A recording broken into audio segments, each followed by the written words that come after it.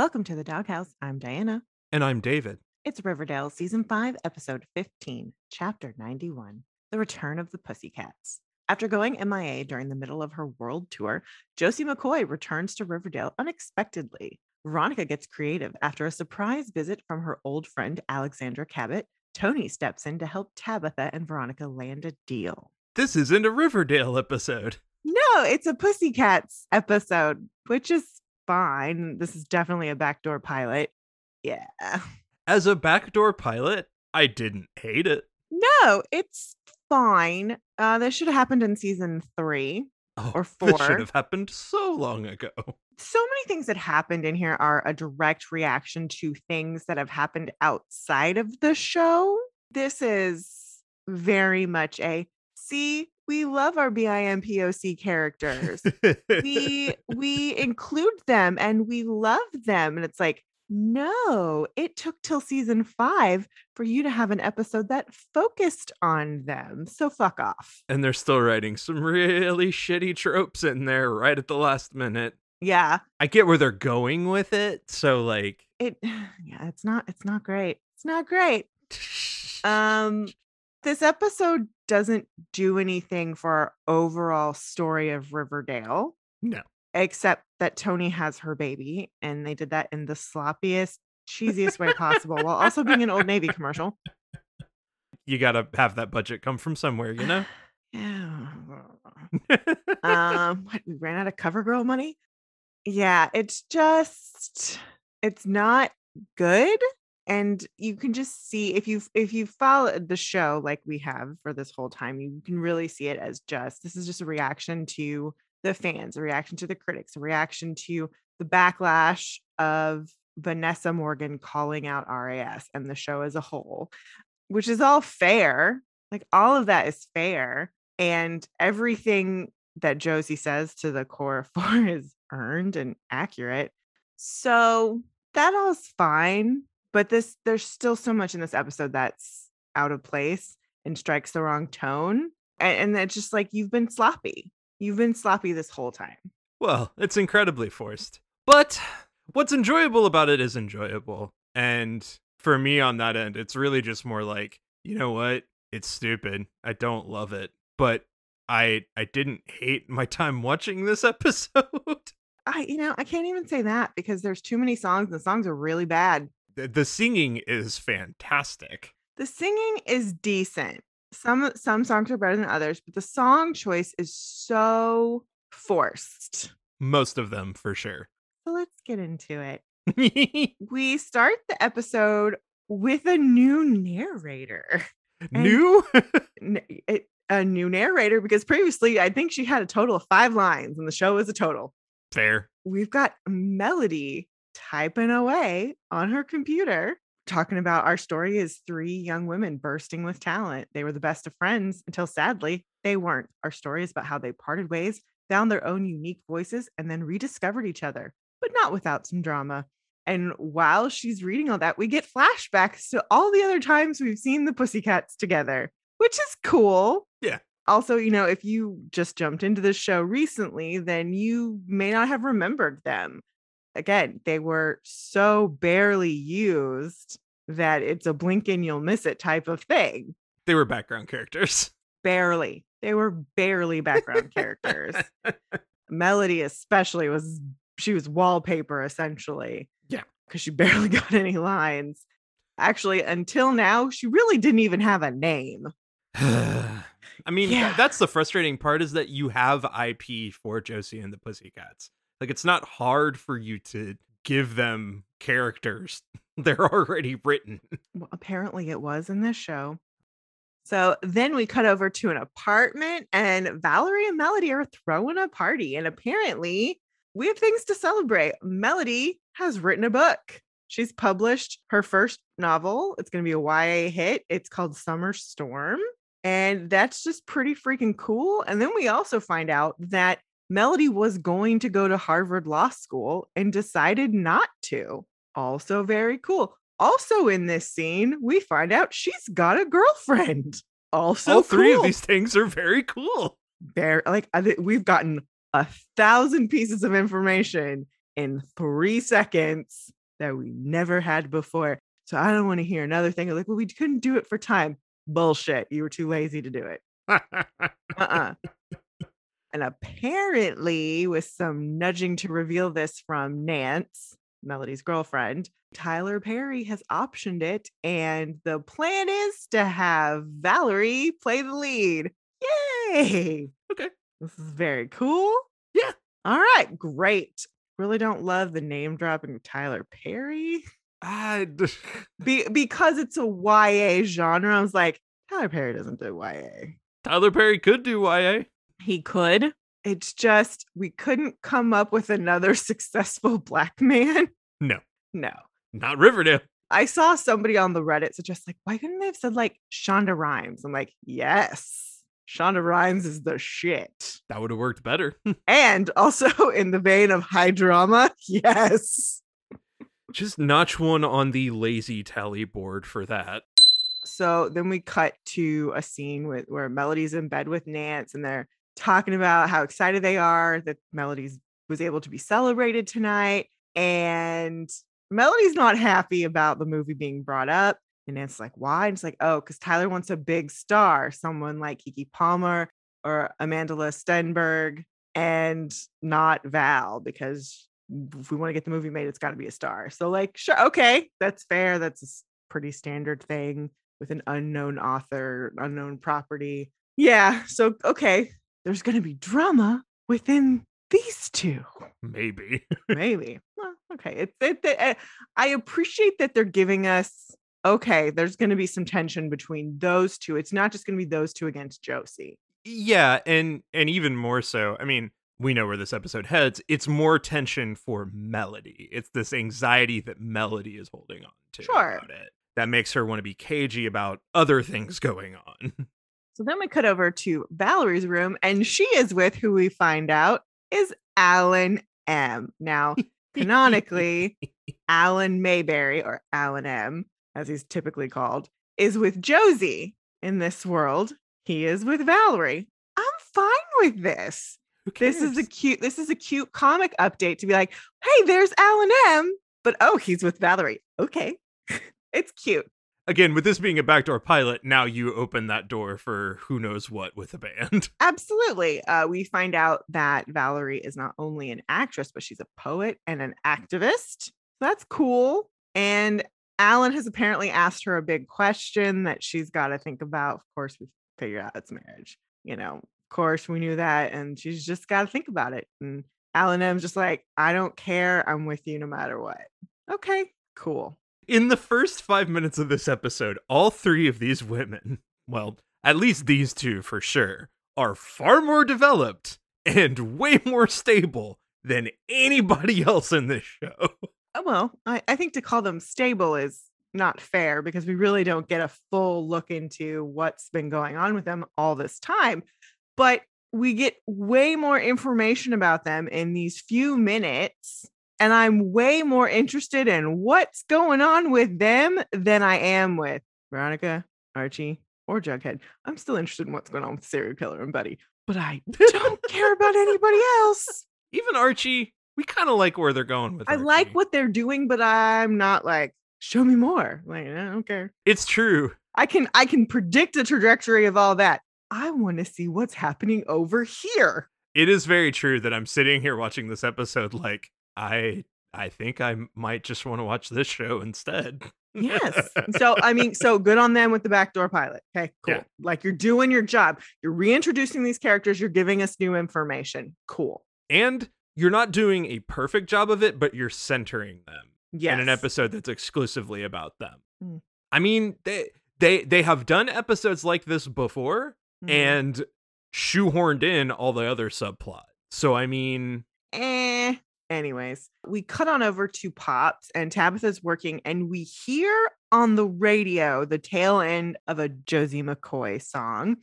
And we find out through this radio announcement that Josie's gone missing. She was last seen in Berlin when she failed to appear on stage. So where'd she go? And what happened?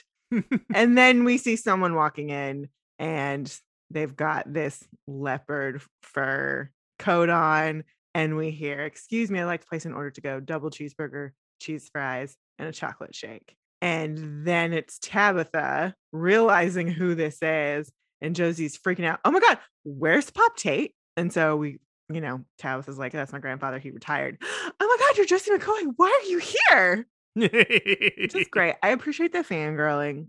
What I didn't like about this, I'm fine with the radio announcement. We should have already known that Josie was pop star touring, being amazing before this. And that would have been so easy throughout the show to have things like this. Josie is on tour. She's in LA. She's here. She's in Austin. She's in New Orleans. She's in Florida. It would have been so easy for them to put that in to give us these hints. Or it could have been Kev being like, "Oh, I went away last weekend because I decided to meet up with Josie so and so place at her latest gig." Because last we checked, Josie's mom and Kevin's dad are married. Based on this episode, I don't think so anymore. No. Or they have a very relaxed relationship, which is fine, but that question was definitely raised. And they could have built up to this and not have it stick out like a sore thumb, because essentially it was just like, "Oh, hey, it's that girl who used to live here."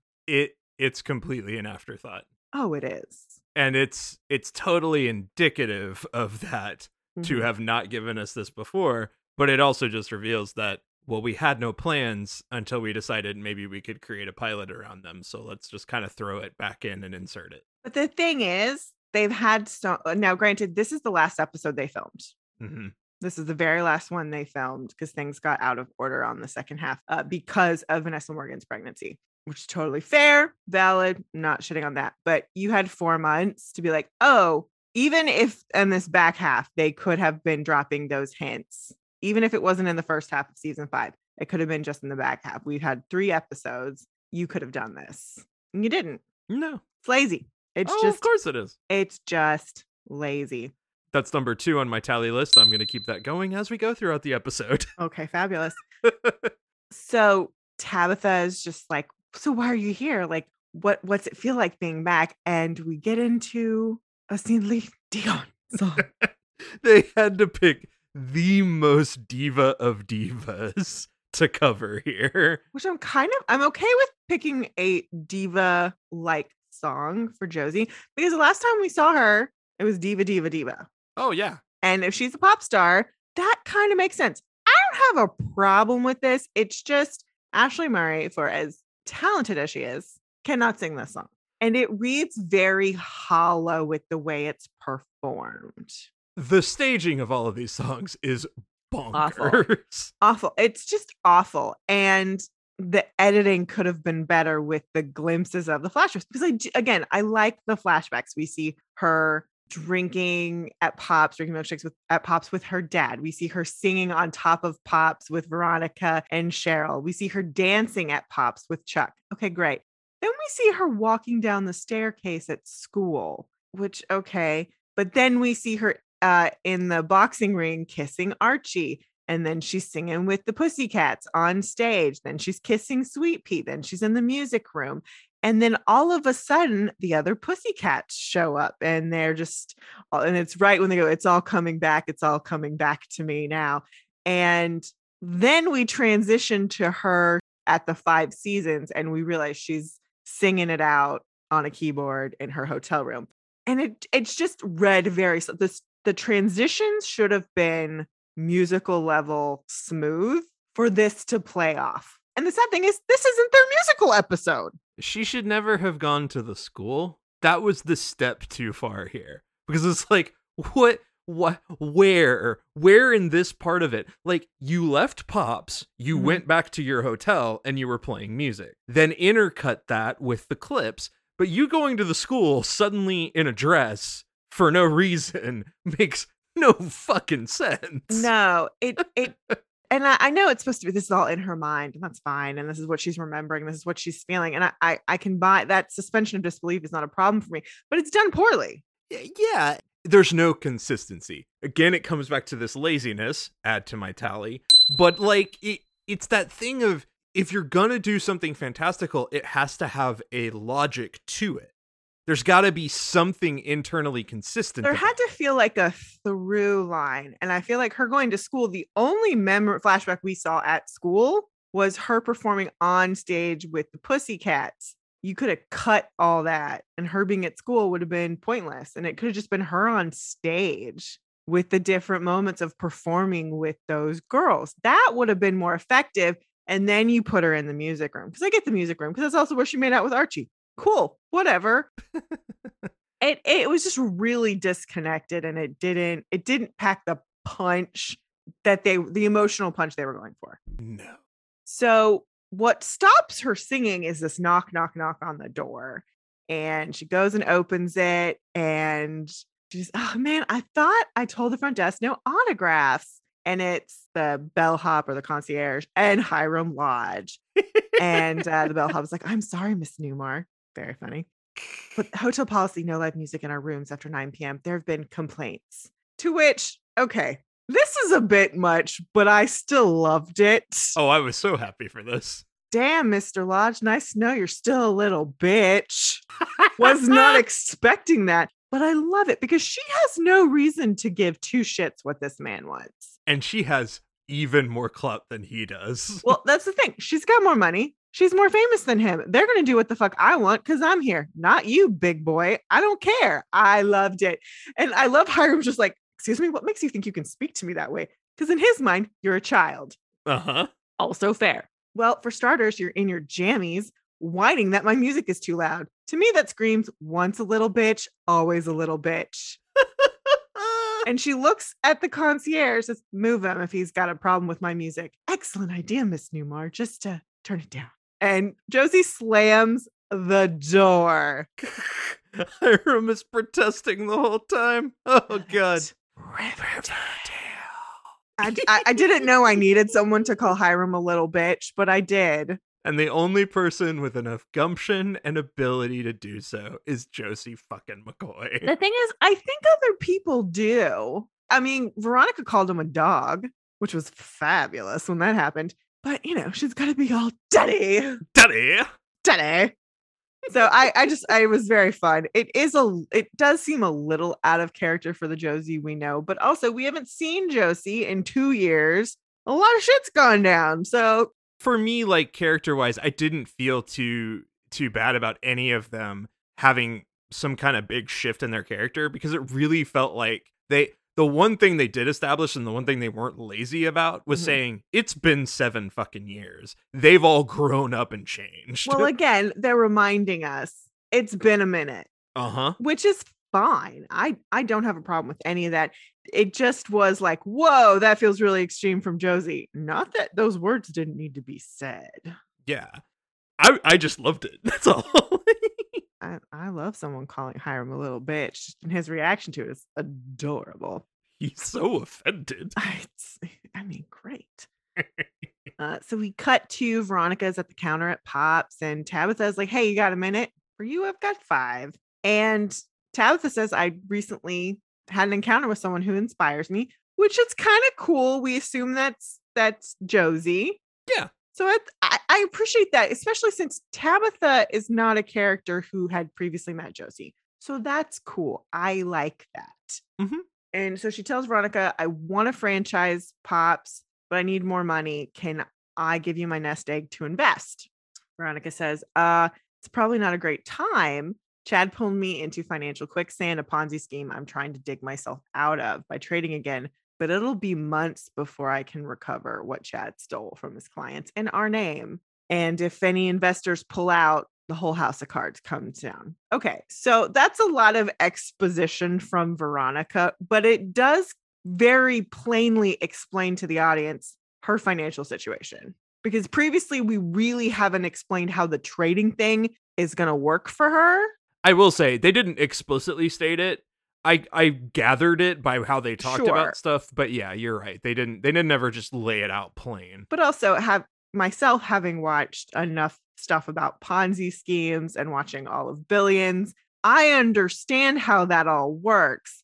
I would assume the average casual Riverdale watcher might not have caught on to all of that. Yeah, that's fair. So I do appreciate her plainly explaining how that she's in a financial house of cards. To a character that should hear that. Yes. So Tabitha's like, that's enough said. Good, thank you. Okay, cool. So then we cut over to school and Kevin is walking into the principal's office. Look who's visiting. And Waldo is just so excited that she's there. And he's just like, oh, what do I owe the pleasure? And she's just like, hey, I need to do some recording. I want to use the music room. I will pay top dollar. And Waldo, the dumbass that he is, says, can your payment be being the music teacher? Our kids have had a rough year. Okay. Waldo's a super fan, so let's We find out later that Waldo's a super fan, but Waldo's an idiot. Even Kevin being there should have been like, give them the money. Like you're still gonna have to write them a check. Yeah, please. Like just do it. So yeah. I'm just so thrilled and shocked at how fucking excited and giddy Waldo fucking Weatherby is. They have made Waldo a true cartoon character this season, and I'm here for it. It is adorable, and it's very enjoyable. I just remember meeting this guy and being like, what a stern asshole. What the fuck is up with him? And now Josie's in, he's like, oh my god! Love it. Love it. It's great. It made me smile a lot. So we cut on over to Veronica's apartment office, the newly refurbished Pembroke, and in walks Alexandra Cabot. Okay. In the comic books, the Cabots, Alex and Alexandra are twins, or I believe they're twins. They're in the music industry and they follow around with the Pussycats. They're like kind of the nemesis touring with them. It's weird. But they're just a part of the group. It's just Yeah. they're a part of the deal. I think Alex is managing them and Alexandra is like their stylist sometimes. So she's here because, as Missy Pyle says in the movie, I'm here because I was in the comic book. Yeah. Great. Alexandra's there to get her money. Mm-hmm. She's feeling antsy. Chad's MIA because that's who she did some business with. So she wants her money. And Veronica is clearly like, oh, fuck. So she says, oh, I have a new investment opportunity. How do you feel about diners? To which she says, tell me more. And I swear to God, I thought we were going to get tell me more from Grease. Okay. Like, had they done that, I would have applauded them for the bit. Like if we, especially knowing that we're cutting over to the high school, I would have died of joy. I'm like, that would have been so cute and appropriate. They didn't do that. I will say though, they got the tone right for Alexandra. They really did.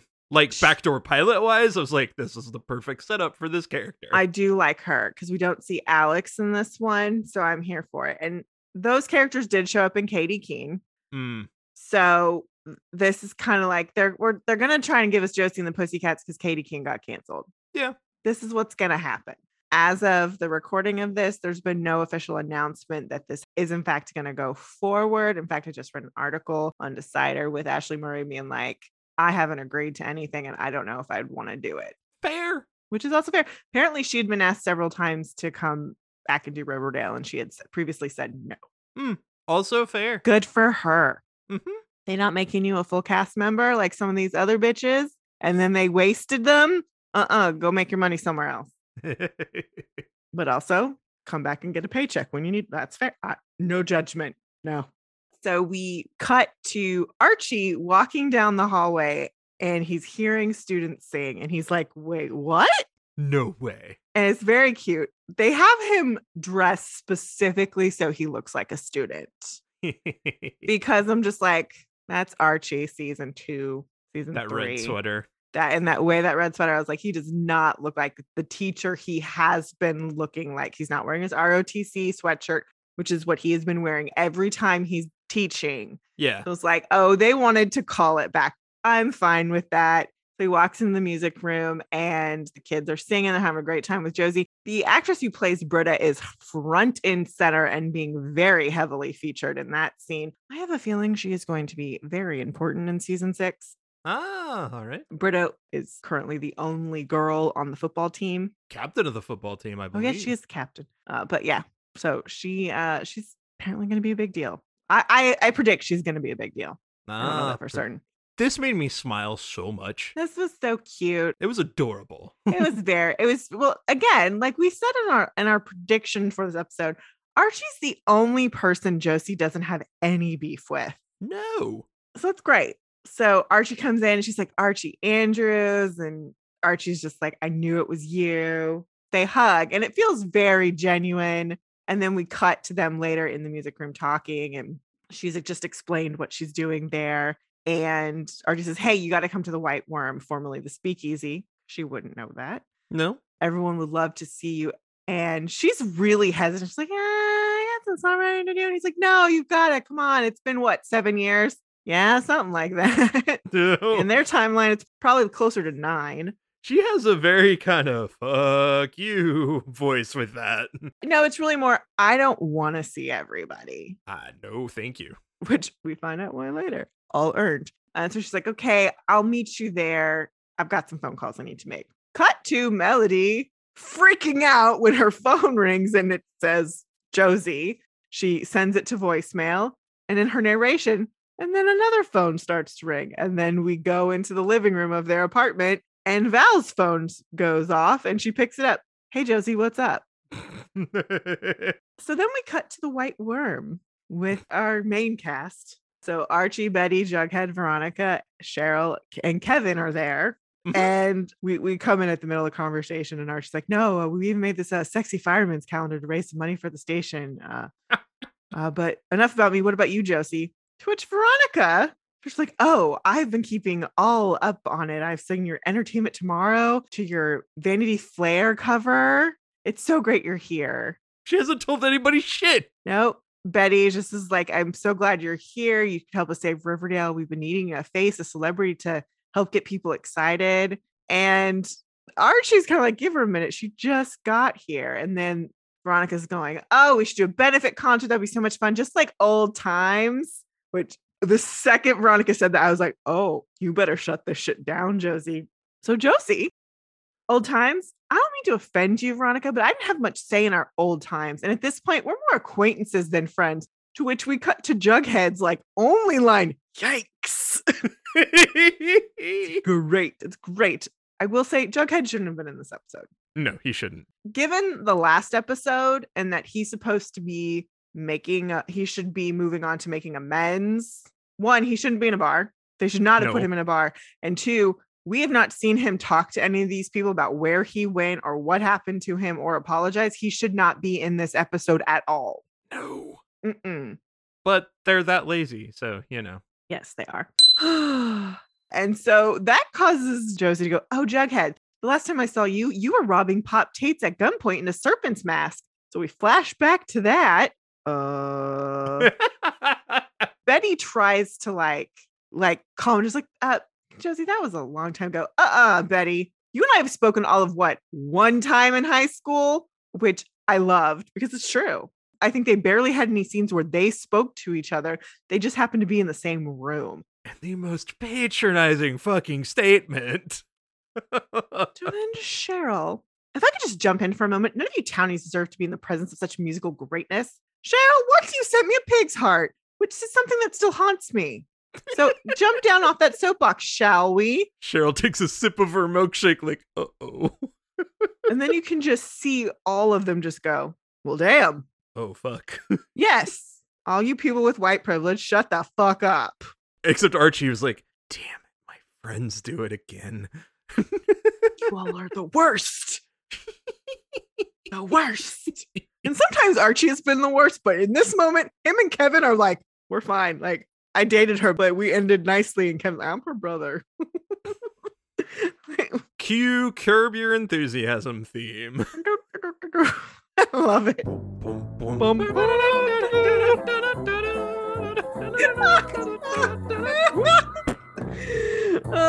So Josie gets up and she's leaving and she runs into Sweet Pea, which is great.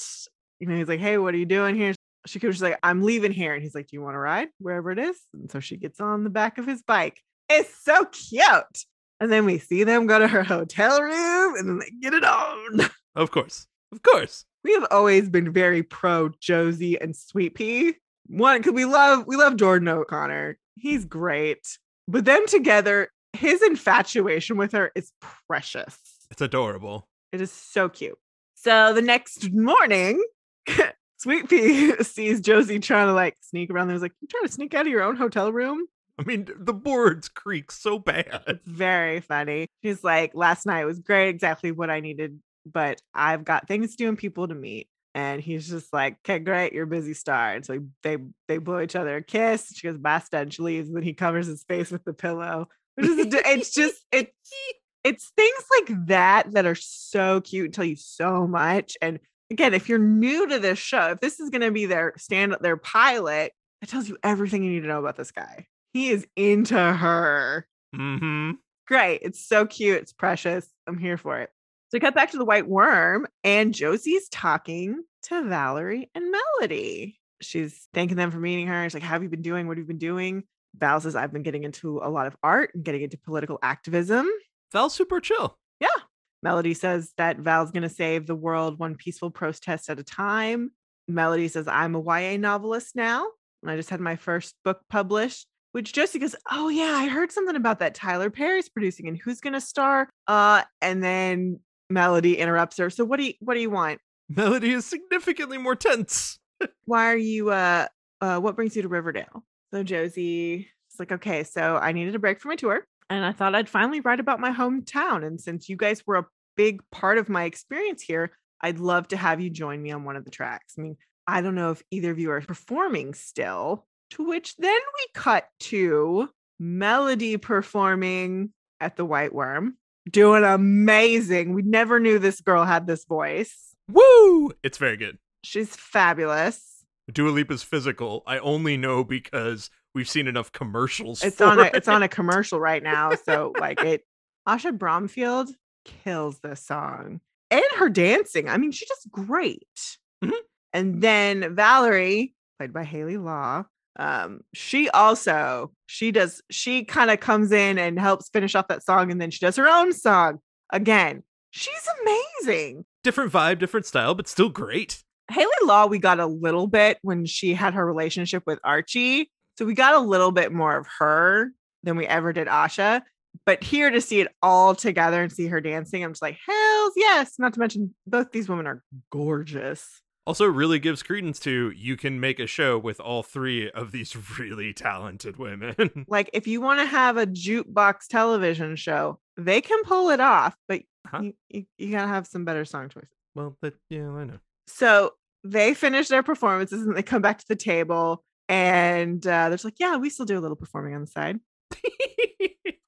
And they talk a little bit about, like, music was our first love, which is why it was so hard when you just disappeared on us, Josie. And Josie starts going like, yeah, I just had the opportunity to go with my dad. And they're like, no. We're not talking about that. We're talking about before you left town. You stopped calling us, stopped hanging out.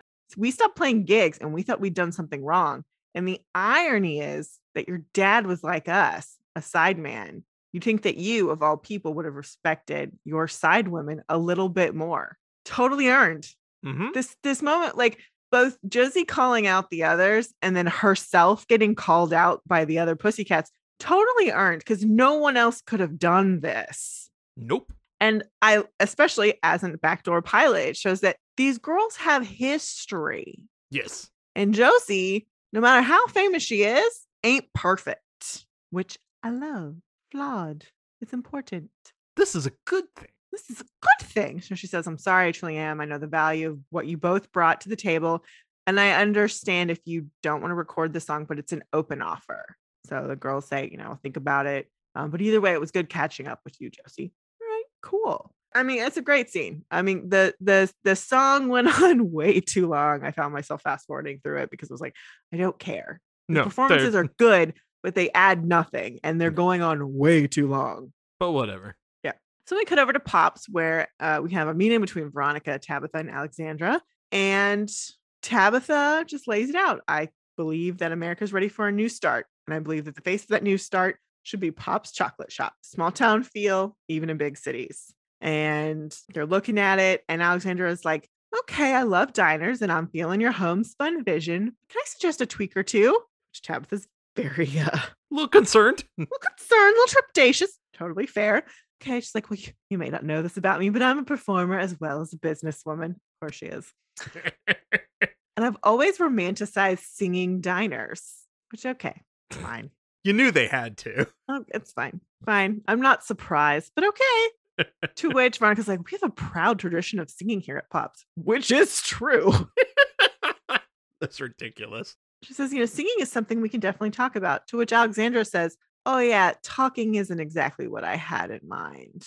Cue Tony Topaz. So Tony is there singing and dancing, fully pregnant, to Little Shop of Horrors, which is a very funny song for them to be singing in the chocolate shop. It's no secret that RAS, one of the first musical that for them to do was Little Shop of Horrors, and they weren't able to for a couple reasons. So they're singing. They're all over the place. Kevin is dancing in the booth, and it's so awful. It's the worst thing I've ever seen. I think the thing I find most offensive is the bad milkshake props. You can tell that they are styrofoam. I can see where two styrofoam balls were glued together. I can see the seam, and I'm just like, I am offended. This is a CW television show where you have superheroes all the live long day. Give me better fake milkshakes. They should be mashed potatoes. The fucking lip sync is off like the entire fucking scene. None of them can keep it up. The whole thing is the most ridiculous, forced bullshit I've ever seen. And this being the way that you bring Tony back is an insult to the actress and the character. Yeah. We pushed her away. I mean, again, I understand there's the extenuating factors of her real life pregnancy. When she had to go, she had to go. Yeah, absolutely. And then you bring her back. That's fine. But she should have been in the episode from the beginning. She should have been at the White Worm. We should have had other commentary. We should have had other characters commenting on, yeah, she's almost done. She's still on bed rest. And her, like, the first time we see her should have been like, Tony, I thought you were on bed rest. It's like, well, I'm past my due date. Bed rest is over. I've seen other shows do that where it's like, okay, we sent this actress away. We bring her back and we're like, you haven't had your baby yet. Nope. But my due date is over. So we do not have to lay in bed anymore. Great. Cool. Because we know we're going to accelerate this part of the story. Again, lazy. Lazy construction of the scene. Lazy way to bring Tony back. And then using her for product placement of Old Navy cute baby jeans. Yeah. I didn't hate it. It makes Tony a prop completely. It does. She's a prop. She's there to sing a song and showcase their sponsor. That's it. That's all she's good for in this story, which this is the story, the first time they've truly centered all their BIMPOC characters. And you relegate one of your full-time BIMPOC characters to a prop, which this show as a whole has consistently been called out for. Yep. Yeah. So don't love that. Alexandra likes the whole concept, but she's going to need all the financials for the last 20 years. To which Tabitha's like, okay. 20 years? I can understand if this is the first time you're franchising. That doesn't seem unreasonable. So Josie arrives at her hotel room and her mom's there. And as soon as she sees her, she just bursts into tears. And they have this really sweet conversation, and we kind of find out what has actually happened to Josie. Her father passed away. She was in Berlin about to go on stage when she got the call from her mom that her dad had died, and then she couldn't get on stage. Understandable. Mm-hmm. He had a heart attack, and so she just couldn't do it. So her mom kind of finishes her sentence. She's like, you came back to Riverdale. Yep. And so like they talked just a little bit, but then Sierra brings out the urn, and she's like, your dad's wish was that he be scattered around the country at all the little spots he toured and loved. And he's like, yeah, that sounds about right. And Sierra's like, oh, that's not all. He wrote some songs or reorchestrated, but never got a chance to record. She brings up this notebook with all this stuff. And, in it is a picture of Josie. And, it's sweet. The folio is fine. The wish to be scattered across the country. Wow, that's convenient. Well, you got to give her a reason.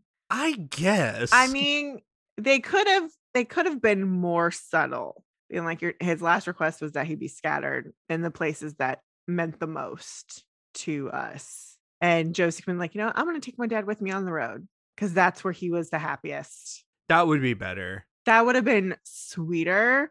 Instead of making like the actual request about the music and the tour stuff. Sure. And then make her way of honoring him after she's sung this song and sees him being, I'm gonna take my dad on the road. I won't call it lazy. I will just call it a little too on the nose. A Yes. little too on the nose. Yeah. It happens to the best writer. I'm gonna let that one go. That's fair. Because they make so many more egregious errors. They do. We go back to Valerie and Melody's apartment, and Melody's just like, hey, we gotta talk.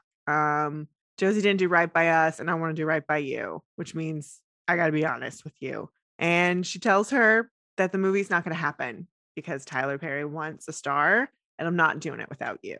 And Val's like, no, like it makes sense. You should do this. Val's like, yeah, whatever. Like, that's the bit. Like, I get it. And Val's like, nope, that role's yours and we'll get it done. Two of us together the right way. So then they get a phone call and they're like, is that Josie again? No, it's her mom.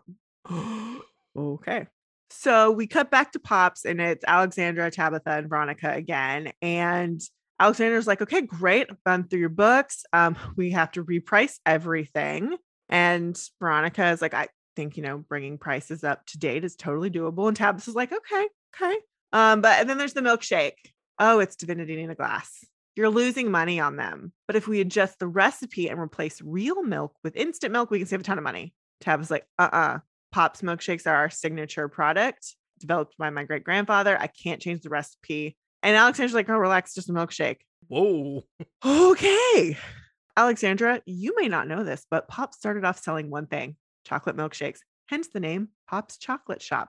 That was back when this was the first and only Black-owned business in town. It was open 24/7, a safe place for people like us. And I like the hand motion she does between the two of them when those were few and far between. So no, it's not just a milkshake. And this isn't just a business. It's a legacy. And I can't give that up for a bottom line. I love that. Holy shit.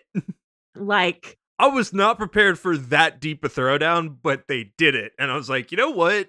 You know what, Riverdale? yeah, that was good. Uh-huh. We never got that context with Pops, and that was fine. The whole thing was like, Pop's been around here forever. Pop himself has been here forever. That's fine.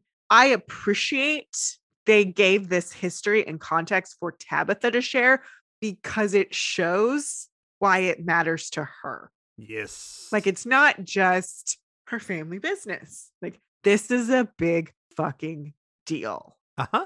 Tabitha is the first character we've introduced in a very long time that I feel like they have been doing right by. Yeah. I don't feel like she's been tokenized. I don't feel like she's been wasted. I don't think she shows up in ways that are shoehorned or inappropriate. It feels very natural. And part of that is because she works at Pops, the place where everyone's going to go. And if they're not going to Pops, they're going to the White Worm. So they're going to pass through her business. And so that is key. Her position in the community is part of what makes her character feel so great. But yeah, getting this context for Pops is amazing. You did a good Riverdale. Yay! We should keep a tally on those. How often do we say that? Rarely. So rarely. So Tab's like, this doesn't feel right anymore. And just, I'm done, which is great. That's how she should feel. Alexander's like, okay, well, Veronica, I'm assuming you're prepared for me to withdraw my money from your portfolios ASAP. And Veronica's like, yeah, if you want to, great. But the banks are closed. So you'll have to wait until tomorrow. And Alexander's like, see you bright and early. I love that Veronica does not react in front of Tabitha to be like, yeah, she made the right choice. But then as she looks down at her milkshake, she's like, gulp. It's really good. It's a very nice little bit from Camilla there. Like, shit. So we cut over to the music room and Valerie and Melody show up for Josie and like, oh, we thought you'd be here. She's like, why are you here? Your mom called us. Mom told them about their dad and we're so sorry. Why didn't you tell us? And, we would have never said those things to you. So it's kind of fair. But Josie's like, you're completely right. Yes. And they also gave her a very reasonable reason for Josie's diva behavior. Doesn't excuse it, but it's a reasonable motivation. Sometimes I think watching my dad spend his entire career just outside the spotlight is why I became so obsessed with getting it for myself. And so they're like, okay, let's play one more time. And the girls are like, yeah, we want to sing on the track. And she's like, how would you feel if we did a one night only concert? That'd be incredible. But what's the occasion? You guys giving me another shot makes me think that maybe some other people might deserve one too. I hated that line because it's not about them. It's another one of those too on the nose, but it feels Some icky. place deserves another shot because it That should have been about Riverdale. because it is about Riverdale. These people don't deserve a second chance with you. You don't need it. Not until they've made amends. Well, they don't need it. They don't need to. And Josie doesn't need them to make amends with her. She needed amends to be made with Valerie and Melody. Mm-hmm. So now she wants to give back to the place. So Yeah. it should have been back but some makes me want to give this place another shot. Yep. Or I want people to see what I see in this place. Something to that effect. The giving other people a shot, fuck that bullshit. So we head on over to Archie's classroom. Also adorable. Very cute. Josie, Melody, and Valerie. I feel like I'm in sophomore year again. This is a great callback. That's very cute. So they're going to do a concert, and Archie's just like, what? I mean, I don't know exactly, to which Josie's like, shh, when a pop star offers you help, you don't try to talk them out of it. It's true. So they say what they're going to do. And we're going to have this concert, and all the proceeds will benefit the fund to reincorporate the former town of Riverdale. All right, cool. To which Archie says, Josie and the Pussycats reunited. If that doesn't save Riverdale, nothing will. Which is very Archie, but I'll allow it because it's cute. It's cute. So now we're at the White Worm for the concert. And, Tony shows up. This could have been the first time we saw Tony. Yeah. Tony, how overdue are you? A week. Right. I do love the one line she gets after she does the whole dance and stuff, which is like, I was hoping it might induce labor, alas. But no love. Yeah. It was bad, but it was funny. No, but they could have given that to her here. Yes. Because having her show up here makes sense. She's like, I'm off bed rest. I'm here. I'm going to shake my ass and hopefully it'll induce labor. Great. That would have been hilarious. Many women have tried this. Never worked for me. But, great. I love it. But then Betty gets probably my favorite line after Hiram Lodge a little bitch is Dr. Curdle Jr. Hey, did someone die? I was not expecting that. I was then not expecting Dr. Curdle Jr. Dr. Curdle Jr. has hair. Also something we haven't seen. And a fedora. Like a dork. So he's there, and he's standing next to Waldo, and they're huge Josie fans. Dr. Curdle Jr. has a Josie shirt. So does Waldo. This is the greatest thing ever. I did it, again, this joke is so great. Don't tell me you don't have time for story when you have time for jokes this good. Fuck off. So we get the very moody Josie and the Pussycat song, long tails and ears for hats, and they're actually wearing ears and tails. It's great. Very well done. I also found out in that interview with Ashley Murray that song actually plays before every time the Pussycats play in show. So this wasn't the first time they got to do it. So that's kind of cool, but this version is very moody. So they sing, and when they finish, Josie's just like, let's give it up for Valerie Brown and Melody Valentine. And then she talks about how she's played a lot of places, Sydney Opera House, the Dodger Stadium, the Apollo. But there's no better spot to play music than here. And Riverdale nourishes artists like myself and Valerie and Melody, and heck, even Jughead Jones. So the next song is something my dad wanted to hear me perform. It's originally sung by one of his favorite artists, Nina Simone. And so she sings this song, and during it, she sees her father watching her. It's gorgeous. This was the song. I had to go look up this song because I'm like, I've got to go hear this later because wow. This is where their song choice was perfection. Mm-hmm. And it makes me wish we had half as many songs because it took away from this. Yeah, it did. Because at this point, we're like, another song. We have to sit there, another song. We have to sit there, another song. But this is the one we should want to hear this song. Yes. And because this is the best sung one, it's beautiful. So then in the middle of it, Tony stands up and Josie's like, Tony, are you okay? I'm so sorry, Josie. I think I'm having my baby. Oh, crap. Is there a doctor in the house? To which Colonel is like, I'm a doctor. And Fangs gets up. And very remotely he goes, I can do it. We prepared for a home birth. I just need another pair of hands. To which Cheryl jumps in and says, I can do it. Ew. Ew. Okay. I have so many things to say about this. I think home birth is awesome. Home birth is great. This is not where I were expecting you to go for your first point. Okay. I want to be very clear. I am very pro home birth. I want people to give birth where they are comfortable giving birth. Okay. There is no reason for Tony to stay at Pops to have this fucking baby. She's a week overdue. She's a week overdue. What happened? Did her water break? Because this is this classic TV birth. I know way too much. Rarely does your labor just start and oh damn, you're just ready to push out a baby. That almost never happens. Only 10% of births are started by the water breaking. This is so stupid. They should be going to another location. If they were prepared for a home birth, they can go home. You don't live a million miles away. Go home. They have large flat surfaces like a bar and a pool table at the White Worm, Diana. She's not giving birth in the White Worm because there's currently a concert happening in the White Worm. Okay. That's your first point. That's my first point. Tony needed to be in go to another location. Number two. I would not let Cheryl Blossom anywhere near my nether regions while birthing, given their history. No, I want the creepy autopsy doctor. I will take the medical professional, thank you very much. Yes. I mean, he's already proven himself to be not that creepy when he's just like, I really like Josie. I mean, it's kind of creepy, but it's not as bad as the autopsy shit. That was so out of place and inappropriate. Given their relationship the last we saw it, no fucking way. That woman is in the room assisting, much less in the place I'm giving birth. Lazy as fuck. It's fucking wild. No. This show is flabbergasting. I was waiting for the jump the shark moment. This episode's probably it. I think we got it for season 5. There are no more sharks to jump, David. We've jumped so many times.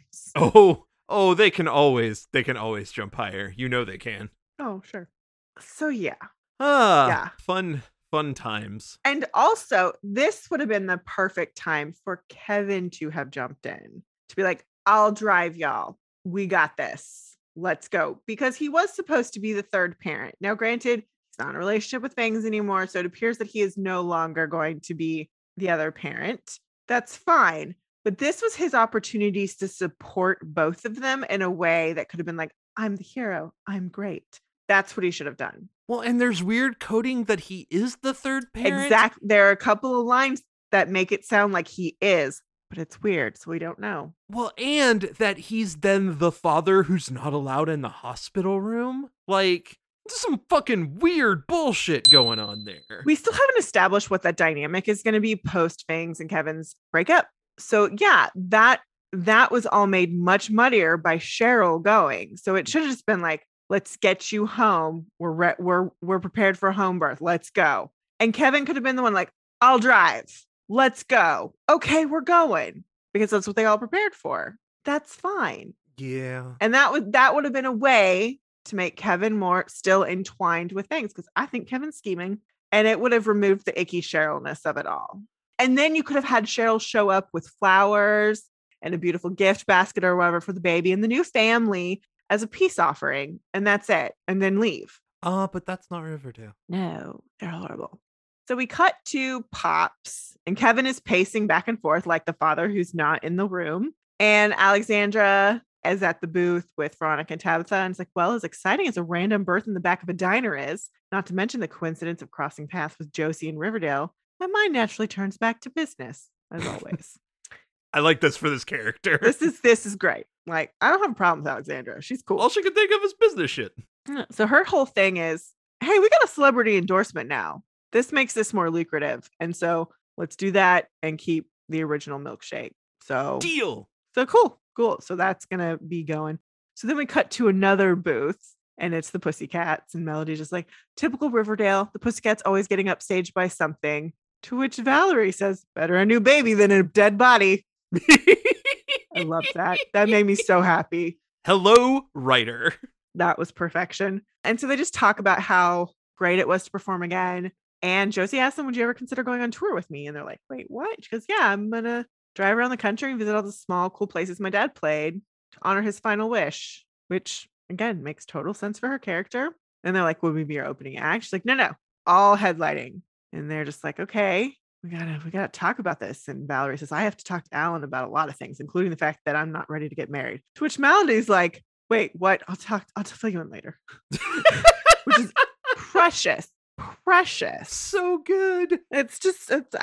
Those moments are so cute. You know what it is too? Their chemistry together It's fabulous, which is why they were cast originally anyways. And fresh. Like the core force chemistry, part of it is we're dealing with so much trauma.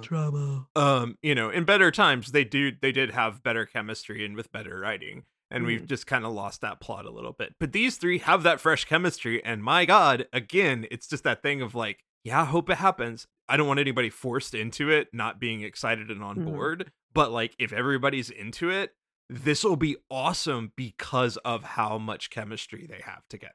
Exactly. Like, they've got it. It's great. Yeah. So they're talking about that. They're all in. They're excited. And then Cheryl comes out from the back and goes to Kevin and she's like, it's a boy. And so they're all excited and they all make cute faces at each other. And Kevin's like, finally some good news in this crazy town. And then ominous music. Yeah. There's some weirdness where it's just like, what are y'all gonna go with the Blossom Crazy Child cult shit again? Like, Of course. God damn this show. Then we cut to, I guess, the next day and we're outside Pops and there's a Pussycats tour bus next to them. Well, you know. And Kevin is talking to Josie and she's like, I'm not going to lie. We are kind of hoping you'd stay and be Riverdale's new music teacher. And it's like, my destiny lies elsewhere. I love that her first thing she goes is, ha! Yeah. And so, the rest of the core group is there and they're just like, hey, have an amazing tour. They're all being really nice. And she's like, you guys should come out and see me sometime. And they're like, we definitely will, especially if we get backstage passes. And she's like, hells yes. And look who came to say goodbye. And there's Tony and Fangs with the baby. No, he's a baby. What's the cutie patoonie's name? Tony. Which I will admit, when I first heard that, didn't think about it's Tony and Tony. Yeah. Did not think about it. Tony Anthony after my grandfather, which makes it that I'm sure Tony was named after her grandfather. She's Antoinette. Yes. And now her son's name is Anthony. So that's really sweet. I think that's cool. And Josie says, congratulations again, Tony, Fangs, Kevin. He's really beautiful. And that's when I wrote, awkward. So awkward. Because again, we don't know what the parenting dynamic is going to be. We know that both Fangs and Kevin donated sperm. So we don't know who the biological father is. And that doesn't make a parent. But in this situation, it muddies the water. And I guarantee you, we're going to find out that Kevin's the biological parent. You know it. You know it because it's going to further ingrain Kevin and Fangs together. It just is. Well, it's also going to raise that child in the cult. Sure. But that's going to be part of the scheming from Kevin. He wants a DNA test on that baby because he wants to know. I guarantee you that's going to be a plot point at some point. It's gonna come up. Ew. Yep. So we cut over to Valerie and Alan M, and they're talking. They're being really sweet, and Val's just like, "You don't have to come with us." And Alan's just like, "I still love you, and I'm in it for the long haul, married or not. And in case I haven't told you today, I'm crazy about you." So it's very cute. So Alan M's going on the bus, and then we move down the bus line, and we see Melody talking to Nance. And they're like, it's going to be weird not being on the road with you. And she's like, you'll be fine. We'll check in every night. And Melody's just like, I know, it's just not going to be the same. And then Sweet Pea rolls up on his motorcycle. Okay. And it feels a little weird, but he wants to tag along. He'll pull his weight. He could drive the bus or be Josie's roadie or be her anything. which is so cheesy. And there's a part of me that wants to go, don't you have a fucking job, dude? But, Sweet Pea has never really been anchored by anything other than the serpents. Yeah.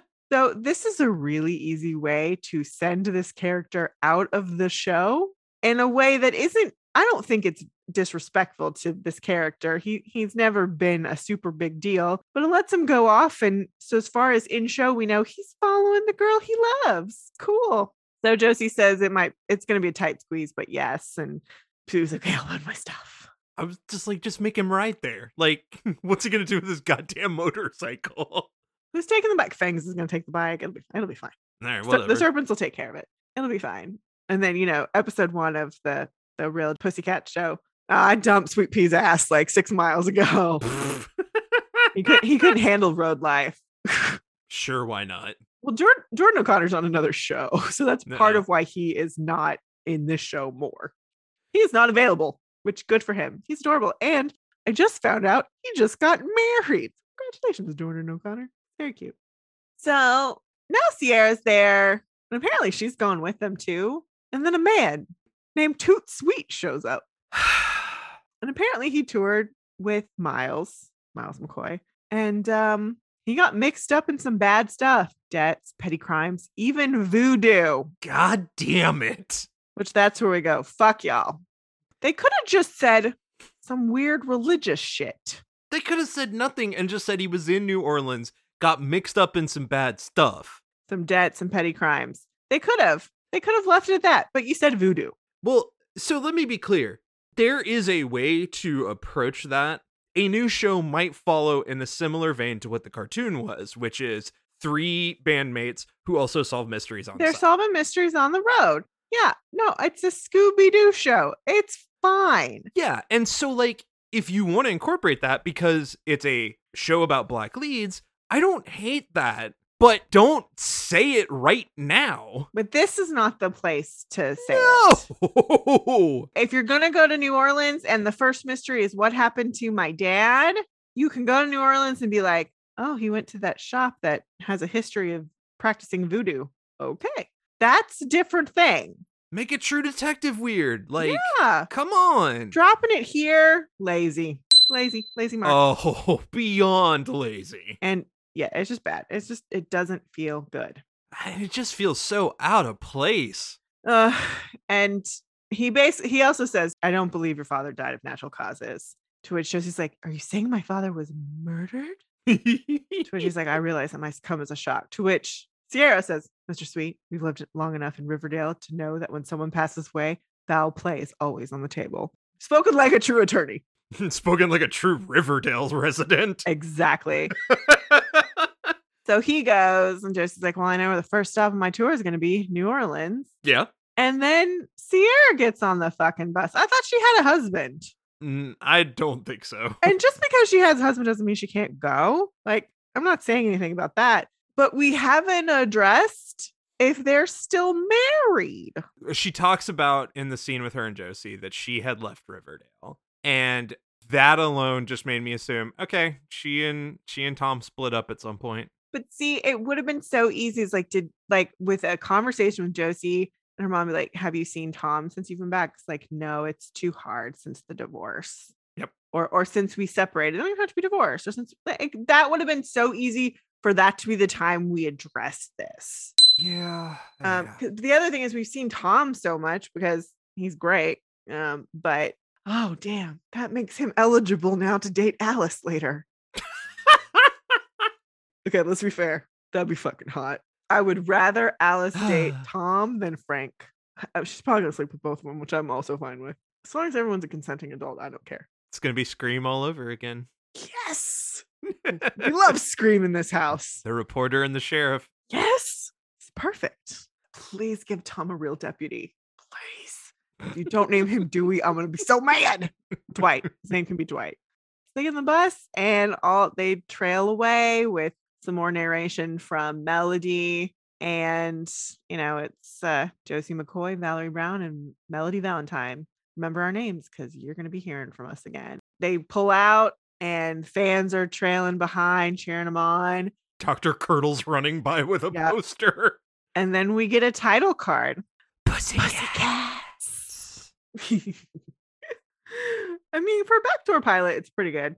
I enjoy it as its own standalone thing. As an episode of Riverdale, it's bullshit. Oh, it's fucking ridiculous. It's fan service the episode. But I mean, well, it's critic, us included in that critic service. It's everything service. Because other than Josie calling out everybody on their bullshit and Tony having her baby, this is not an episode of Riverdale. No. No. So that's fine. Whatever. Our lazy count was 12. Fuck. Okay, now you gotta keep track of that all the time. Every time we call them lazy, you're gonna have to keep track. Man, now we're gonna have to go back and listen to all our episodes and see how many times we called them lazy. Oh, fuck no. Hey, listeners, if you're bored and you want to do that, give us a tally. That's true. I will gladly take that information and then give you a shout out on the podcast. Yeah. So that happened. Please stop using your BIMPOC characters as prop. That'd be nice. Be refreshing. The treatment you've given Tabitha, you need to give to all characters who are not considered the core four. And even Veronica, you could be doing a whole hell of a lot better with. Okay, the core four, we have major, like we have like big things that have to get fixed for all of them. Really, it's not as simple as what you did with Tabitha, do for everybody else. What you're doing with Tabitha, do for Kevin, do for Fangs, do for Tony. Like the core four, like hell, do it with Cheryl, but Cheryl sucks. I'd really just like to kill her off at this point because it's so bad. But anyways, this show. It's hard. It's hard. Hard. So let's go figure out what's going to happen next time. Oh, fuck.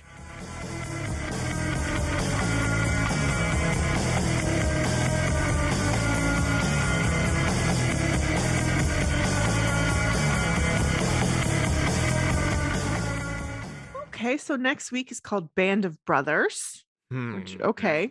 Well, it looks like it's going to be an Archie background heavy episode. So Band of Brothers is a fair reference. Okay.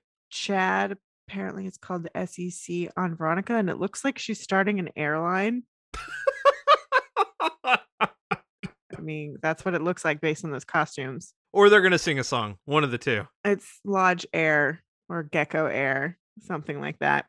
Jughead is on his apology tour. Yeah, that's fair. Which is part of why I feel like he shouldn't have been in this last episode, because like have him coming back, like I've been staying away, I've been focusing on myself. These are things I need to do. Like it would have been better for that character, because while his yikes was funny, you could have given that yikes to anyone at the table. Uh-huh. And Cheryl is apparently going to be queen of the bees. Okay. All right. She's just going to hold a bunch of bees and, not get stung. Is that like your proof of your power? Well, she's staring down her mother, so... Yeah, the synopsis says that her and Kevin are going to try to gain control of the ministry. This is where we may find out what's going on with Mama Penelope. Fun! Mm-hmm. That sounds awesome and rad that we're going to build another cult for those two. I really, really love it. I don't hate the whole cult thing because we haven't dealt with the whole, the cult was religious based. It's a grift. The whole point is it's a grift. Well, for Penelope, I don't know about these other two, but why do we keep going back to this? Well, so much therapy. I'm so done with it. We finally got Kevin to a spot where he felt like he was definitely bored and disillusioned, but at least he felt like not traumatized. And then we just redid it all over again. The Kevin we met at the beginning of this season, or the time jump, felt better adjusted. Just a little. Which is fine because he'd been building this life that he thought he wanted, and it turns out he didn't. Yeah. So he's not happy with his job. He wasn't happy with his home life. He's got some abandonment issues and some approval issues that he needs to deal with, which again is also fine. I mean, that scene he has with his father is phenomenal. Yes. Again, every Kevin and Tom scene is just amazing. Whoever's writing those, gold star.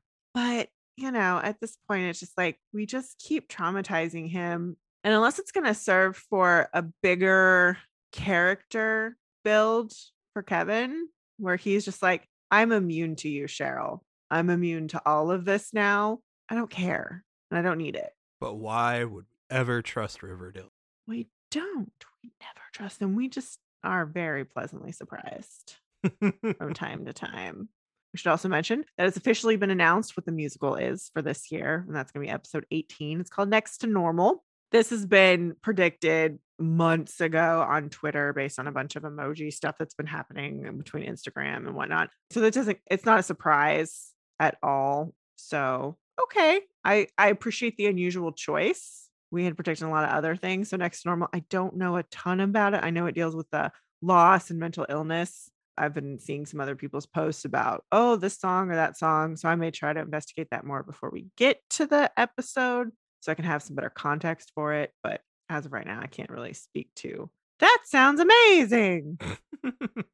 But loss and mental illness is definitely on brand. Yeah. And also, as of the recording of this, Riverdale season 6 is officially in production. Oh, good. Well, this season ends October 6th, and Jeez. season 6 airs November 16th. Christ. Yeah, we get like 5 minutes to break. That's the fastest turnaround we've ever had with them. They've already got the poster out for season 6 with the Riverdale VI for 6, and it's apparently it's gonna be a battle for good and evil and who's on what side. Oh, cool. All right. That's the theme for season 6, which also leads me to believe season 6 is going to be our last. Hey. Yeah. Interesting. All right. Well, until next time, hashtag Go Bulldogs.